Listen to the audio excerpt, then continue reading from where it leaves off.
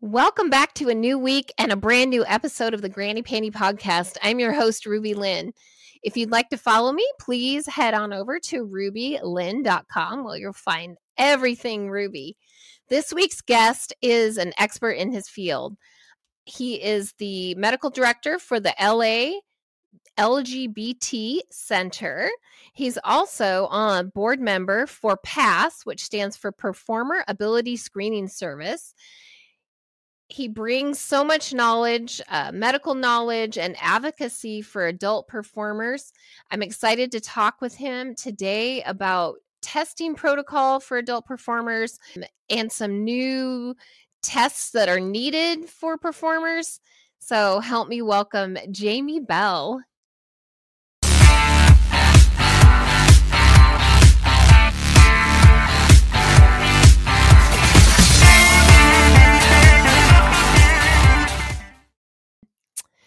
Jamey, I'm so excited to have you on the show today. You are really my first expert in the medical field on my show, and I was compelled to have you on because there's so many questions out there about what's going on, some from myself. I was also able to get some emails from people asking questions, so that's always exciting to see what kind of information is needed out there. But I'd love to start off and have you tell me kind of about your background and how long you've been in the field, when you became a PASS certified board member, and tell us about you. Great. Well, thank you so much for having me, Ruby. I'm so happy to be here. So I've been in the field of HIV, STIs, LGBTQ health for a little over 20 years now. So right out of the fifth grade. No. So I've worked in community health settings. I've worked homeless healthcare clinics, but primarily my passion is sexual health, and I'm currently the medical director for the sexual health program at the Los Angeles LGBT Center. And I've been here going on 6 years at the center. And I have a lot of patients who, especially being here in Los Angeles, who are in the adult industry or who are sex workers. And I'm just very passionate about being able to provide safe, non-judgmental care for folks in the industry. I've unfortunately heard, horror stories of how folks can be treated out there. And at the LGBT Center, we are very welcoming of sex workers. There's no judgment. It's all about respect and taking care of your health. So by training, I'm a nurse practitioner, and I've been a nurse practitioner for 14 years now. Prior to that, I was a registered nurse. And let's see, PASS. That was your question as well. So I've been on the board of PASS for almost 2 years now. Okay. The board of directors, yeah. Wonderful, wonderful. Well, they are so lucky to have you at your center. Thank you. There definitely needs to be more of that. What caught my attention, how I discovered you, was during this recent, or in the past few months, the chlamydia outbreak, different vaginal, anal, throat, different chlamydias. So I kind of wanted to start off and talk about that. As we discussed before I started recording, I kind of have a background in social work. My caseload tended to be a lot of HIV, and that's where my education is too. But even for me, the whole anal and throat chlamydia, the throat I can kind of understand, but the anal, how did we start discovering that? Yeah. So, in community health and STI clinic, we historically have checked, when we test for gonorrhea and chlamydia, we historically have done throat swabs, either urine or vaginal swabs, and rectal swabs. So we know that there's a large percentage of cases of gonorrhea and chlamydia that are what we call extragenital, or not in the front, basically. So throat or anal. In our particular population, it's upwards of 50% of our positive gonorrhea or chlamydia are not genital. So Okay. pretty high. Statistics in the general population are probably somewhere around 30% of cases are Okay. extragenital. So, you kind of figure with the adult industry, Mhm. somewhere fall in range. And I think there's been a lot of confusion. Folks, felt like if they're getting a urine test, Mhm. that's, checking them for gonorrhea and chlamydia, Mhm. but it's very site specific. The infection can be in one location, it can be in two, or all three. So very important to check each site Mhm. separately. Yeah, Okay. Okay. And is Pass recommends that as a standard protocol now, correct? For correct. adult creator testing? Correct. Yeah, it started around the first of the year. Okay. It's something that we had, been talking about for quite a while, and Mhm. something I know Ian O'Brien, who's the executive director of PASS, and myself, something that we both felt very strongly about. And I think it took this recent outbreak Mhm. to I think really move things forward. And I think performers then said, hey, we want to be safe. We want to make Right. sure we're fully cleared. Right. Yeah. Right. That's awesome. And I had some questions. I asked my viewers and my fans and my subscribers Mhm. on Twitter to send in some questions. I had some Great. specific to that. So I want to have you maybe address them. Sure. So this person asked, how is chlamydia showing up on the rectal swabs when there's no symptoms? Or I guess it would apply to both throat and Yeah. rectal without any symptoms. Yes. So, yeah, that's a very good question. So, especially in the case of the throat, gonorrhea and chlamydia, 90% of the time is asymptomatic, no symptoms in the throat. On the occasions that I do see patients who have throat symptoms of gonorrhea, it often mimics strep. It's pretty painful, red, and swollen, but the majority of the time it's going to be asymptomatic. With rectal infections, it's somewhere around 50-50. There may be no symptoms, especially in the case of chlamydia. Uh-huh. There tends to be, fewer or milder symptoms than in the case of rectal gonorrhea. And even, in the urogenital in the front, some folks just never develop symptoms. Um, Okay. so yeah, that's even more reason why it's so important to screen because of the Yeah. asymptomatic. Yeah. If they were having symptoms, what kind of symptoms are common? Yeah. So if it is in the genital site, it's going to be burning with Okay. urination, abnormal genital discharge. Sometimes that varies though. Some folks will describe it just as a little abnormal itching or tingling or, something feeling not quite right to all Okay. out, really severe discomfort and the discharge. And same with rectal. It runs the gamut of, just some abnormal itchy discomfort to, you know, very uncomfortable pain discharge. Mhm. Mhm. And would the symptom be like sore throat, swelling, anything like that? Yes. So if there are symptoms, again, most of the time there won't be in the throat, but if there Okay. are, it would be a sore throat, redness, swelling. Yeah. Often looks like strep. It can fool us sometimes. Gotcha. Yeah. Okay. But the majority of the time, we have folks come into STI clinics saying, I have a sore throat. I think I have an STI. The majority of the time when they have symptoms, it's not an STI. But Okay. Okay. Interesting. Yeah. I wondered about that as well. That was a good question. I yes. have another question from I'm assuming a performer who said I perform and do collaborations with other people, get tested. My boyfriend, however, doesn't shoot with anyone and has only had sex with me, but got testing and tested positive for the rectal chlamydia. How can that be if I tested negative and he tested positive? Mm, okay. Those scenarios are tricky and they do happen. Tests are not 100% accurate. I mean, they're Okay. highly accurate, 98, 99. But, when you're testing as frequent as folks in the adult industry, Hmm. need to test, you're kind of statistically bound to occasionally possibly get a false negative. And the other thing is, there's a little bit of room for human error. We have Okay. folks do self swabs. Um, and, even though it's a pretty simple procedure, it's still, Hmm.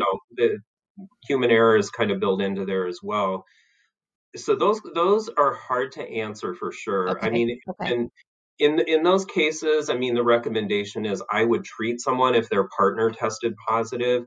Hmm. um, and without knowing the whole history, where they, had they been treated for an STI in the past, maybe they cleared it, the partner was carrying the bacteria and was asymptomatic. So it's a Gotcha. little tricky to know sometimes. Yeah.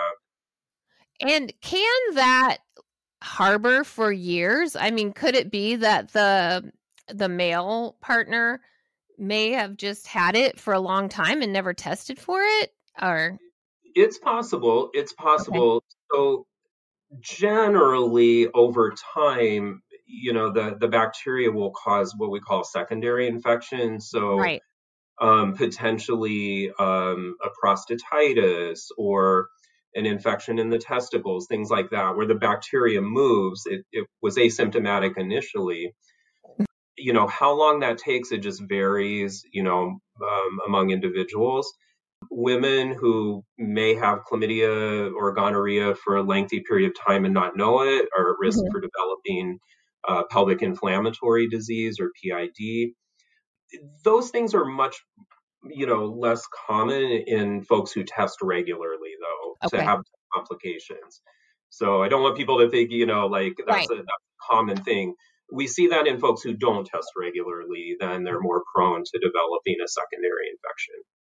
Gotcha, gotcha. And that similar question, I feel like when the outbreak really went wild in January, that I saw that a couple times, Yeah, performers posting my partner, tested positive or negative and vice versa. One of them was yeah, positive, one was negative. So that can yeah. be very confusing. It is very confusing, and I definitely saw a lot of patients coming in with, results that, had discrepancies like Mhm, that. mhm. And so then we would usually retreat, or I'm sorry, retest, and then Retest. treat appropriately. And again, it can be hard to know sometimes why those things happen. There was an update to the gonorrhea chlamydia assay that we use Okay. last, I want to say, yeah, probably middle of last year, like a newer generation of that test.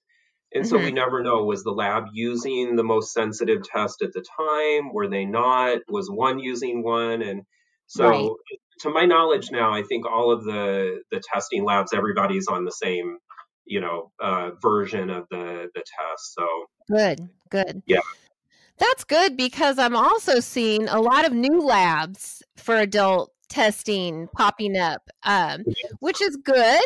But then yeah, also the question is everybody testing for the same thing? yes, We hope. And yeah, and hopefully, well, we know of one that's decided not to report to pass, but the yeah. importance of reporting as well. Yeah, I mean, and the importance is that just then, there is some oversight of, what's being tested, Mhm. the methodologies that are being used, and just, it standardizes for folks. I know the newer labs that have come on recently are part of PASS, Yes. so that's great, and yeah, so that's the goal, just so that we have a standard, an industry standard among I all like of that. it. Yeah, absolutely. I like that a lot. And I live in a very dry area for labs or performers. I'm in Portland, Oregon. So Yeah, there's not a lot out here, but I'm hoping that some of the newer labs will contract with, draw stations and stuff here so that we can yeah, utilize that. yeah, and I believe that's the plan. I know we're Mhm. at the LGBT Center in LA. We're working closely with Clear now Nice. to provide treatment for folks who test positive for STIs through the Clear lab, so that there's a treatment, mechanism, or I'm sorry, a referral mechanism for treatment. That's good because some people don't have insurance. They don't have primary care. And so Right. that is awesome. I love hearing that. Yeah. And on those lines, I mean, it's really our priority to make this, as affordable as we can for folks. If they have insurance, we can take insurance. If they Mhm. don't, we're a federally qualified health center, so we can see folks on sliding scale or Right. other programs. Um, because I understand the testing in and of itself is very expensive, out of folks' hard-earned income, and so I don't want the treatment to be costly as well. And so, fortunately, we're able to get the medications for no cost for folks. So I'm really excited about this partnership with Clear. What a great program. I Yeah, love that. Yeah, testing is crazy, especially when you live in an area that you don't have yeah, a Clear or any of the testing sure. locations. You're not only paying 225 or whatever for to order your test, but it's like another $100 just for the draw and all that. Um, It I starts know. to add up. I always Sure. joke that before I go to an event, I'm already, $350 out the door before I made a video. Yeah, I know. That's not good. So let's move on. I personally have a lot of questions about the MGen. Okay. That's not anything I heard of when I, did my public health degrees. Yeah. Gosh, 10 years ago. I'd Hmm. never heard of it. So can you Yeah. speak to where did that come from? How did that all come to light? And then symptoms, treatment, and should we be worried? I've seen a couple things on Twitter. I've saw some performers that said if you're not MGen tested, I'm not shooting with you. But then I saw Yeah. a tweet that you did that said we really shouldn't be that worried about it. So can you talk about that and Yeah. clarify that? Absolutely. So I think MGen was discovered like in the early 1980s as a Okay. bacterial infection, that can cause symptoms very similar to gonorrhea and chlamydia. So again, like we talked about, it could be the burning with urination Mhm. or abnormal genital discharge. Um, Typically, I mean, there's been no standard, even up till now, we have no actual CDC recommendations for routine screening for Mycoplasma genitalium or MGen. So it's historically been a diagnosis of exclusion.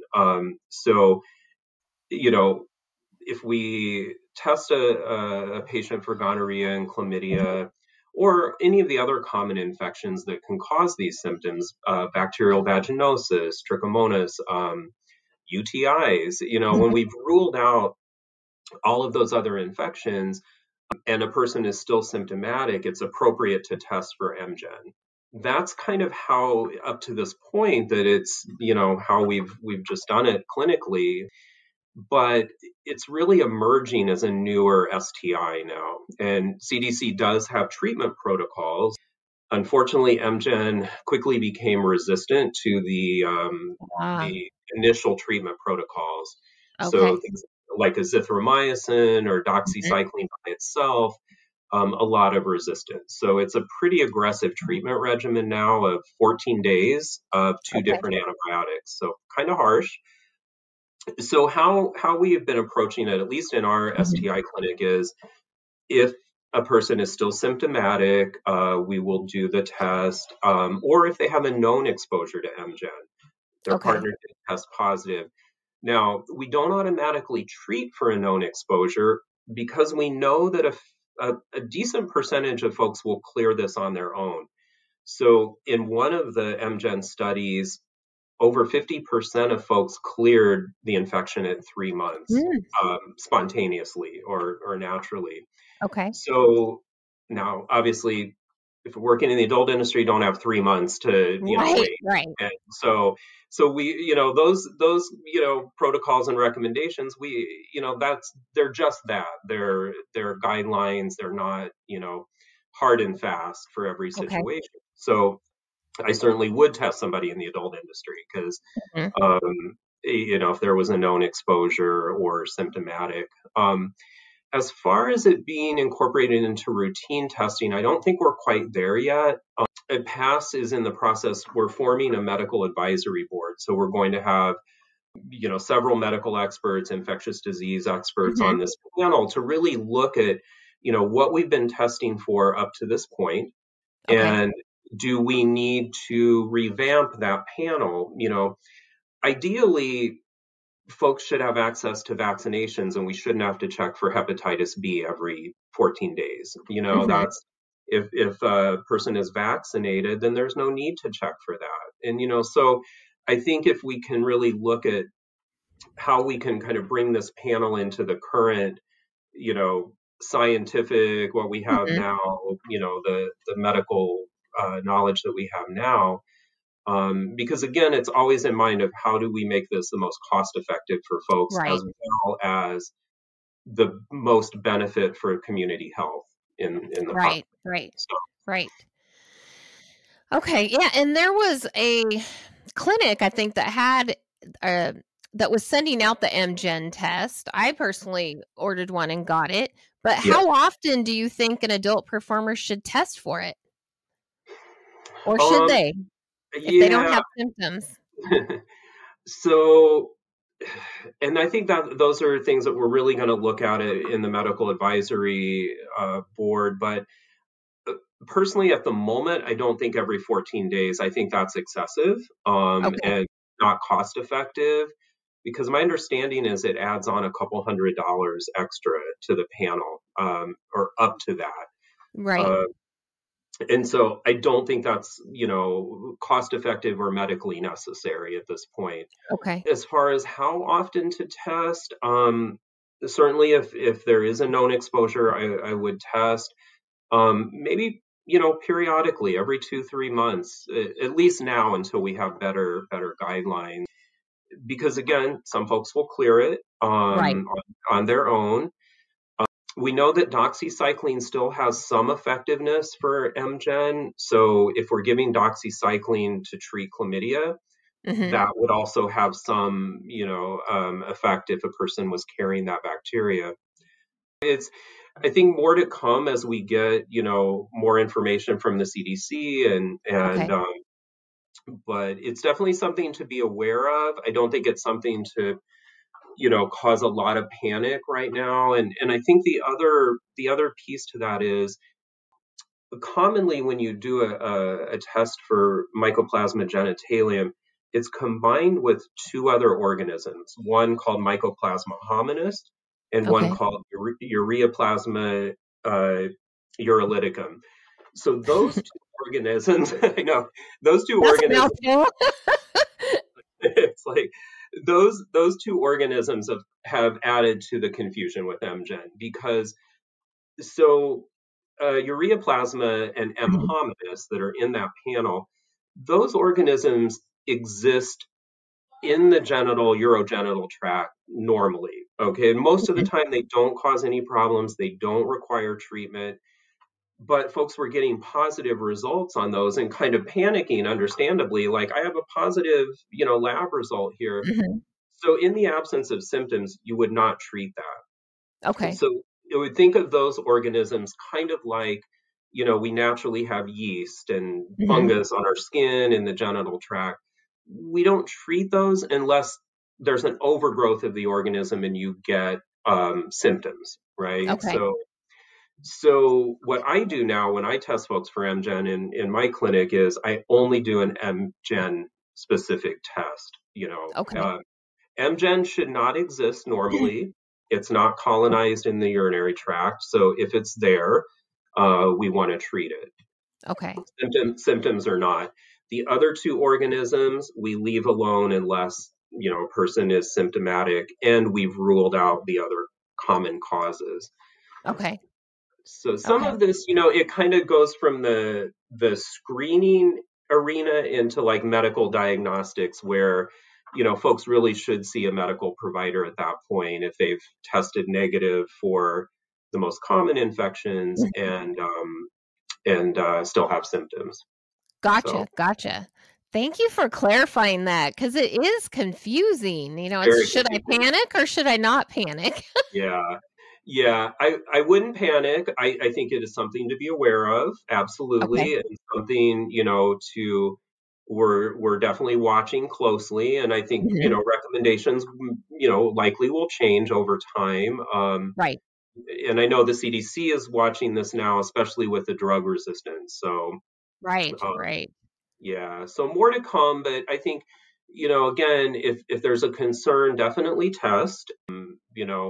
I would really ask for an MGen specific test and leave Okay. out those other things, because what's happened then, folks have been getting antibiotics unnecessarily Right. when that's positive, and again, that then contributes to potential drug resistance. So Right, right, right. It just makes me flash back to the whole MRSA thing when that all became, we all absolutely, carry it on our skin, but it just looks for an yeah. opportunistic time. Absolutely. So great. That's a great analogy, Ruby. That's yeah, I use the yeast a lot because yeah, Mhm. it's always there, but we leave it alone unless it's causing problems. Yeah, Right, right. Awesome. Well, thanks for clarifying that. absolutely.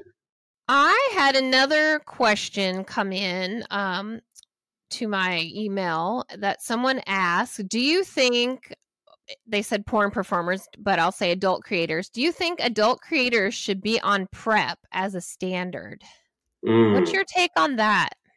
Yeah. So, well, I'll tell you, I'm very pro prep. I'm very much a prep advocate. We've seen, new HIV infections decrease dramatically as a Mhm. result of prep. Um, However, I mean, you really have to look at the individual, situation. Mhm. Who are the performers filming with, and not to stigmatize any particular group, but, Mhm. if there are crossover performers, then that's possible, that you may want to be on prep. And again, not to say that it's only transmitted through, men who have sex with men or anything like that. We Right. know anyone Right. can be at risk, but I think it's very individual. But I prescribe prep all day long, and it's very safe and very well tolerated. And I have a lot of performers, both on well, really in all genres, gay, Mhm. straight, bi, trans genres who take prep. Okay. Um, but I think it's an individual thing. I know some folks don't like taking pills every day. They don't like that Mhm. idea. There is a new injectable prep that's every 2 months. A patient comes in and gets an injection. All of these prep methods are over 99% effective at preventing HIV. So, yeah, in general, I'll say yes. I'm very much an advocate for this because anything we can prevent, you Right. know, but it is very individual, and that's where I think it really requires having a conversation with the medical provider and seeing if this is right for that person. Okay. Awesome. That was my questions that I had emailed in. Those were some good ones though. Very good, awesome. So what do you think is, the most important lesson we've kind of learned with all of these new, Yeah, STIs emerging or at least coming more to our attention? I mean, these are things that have been there always, but we just haven't seen this. sure, sure. Well, I think it's been very exciting for me too to see how actively involved a lot of performers have gotten in this. That shows they really care about their health, the health Mhm. of their community. So that's really great. And I love when folks reach out to me on Twitter and, ask questions and I can direct them.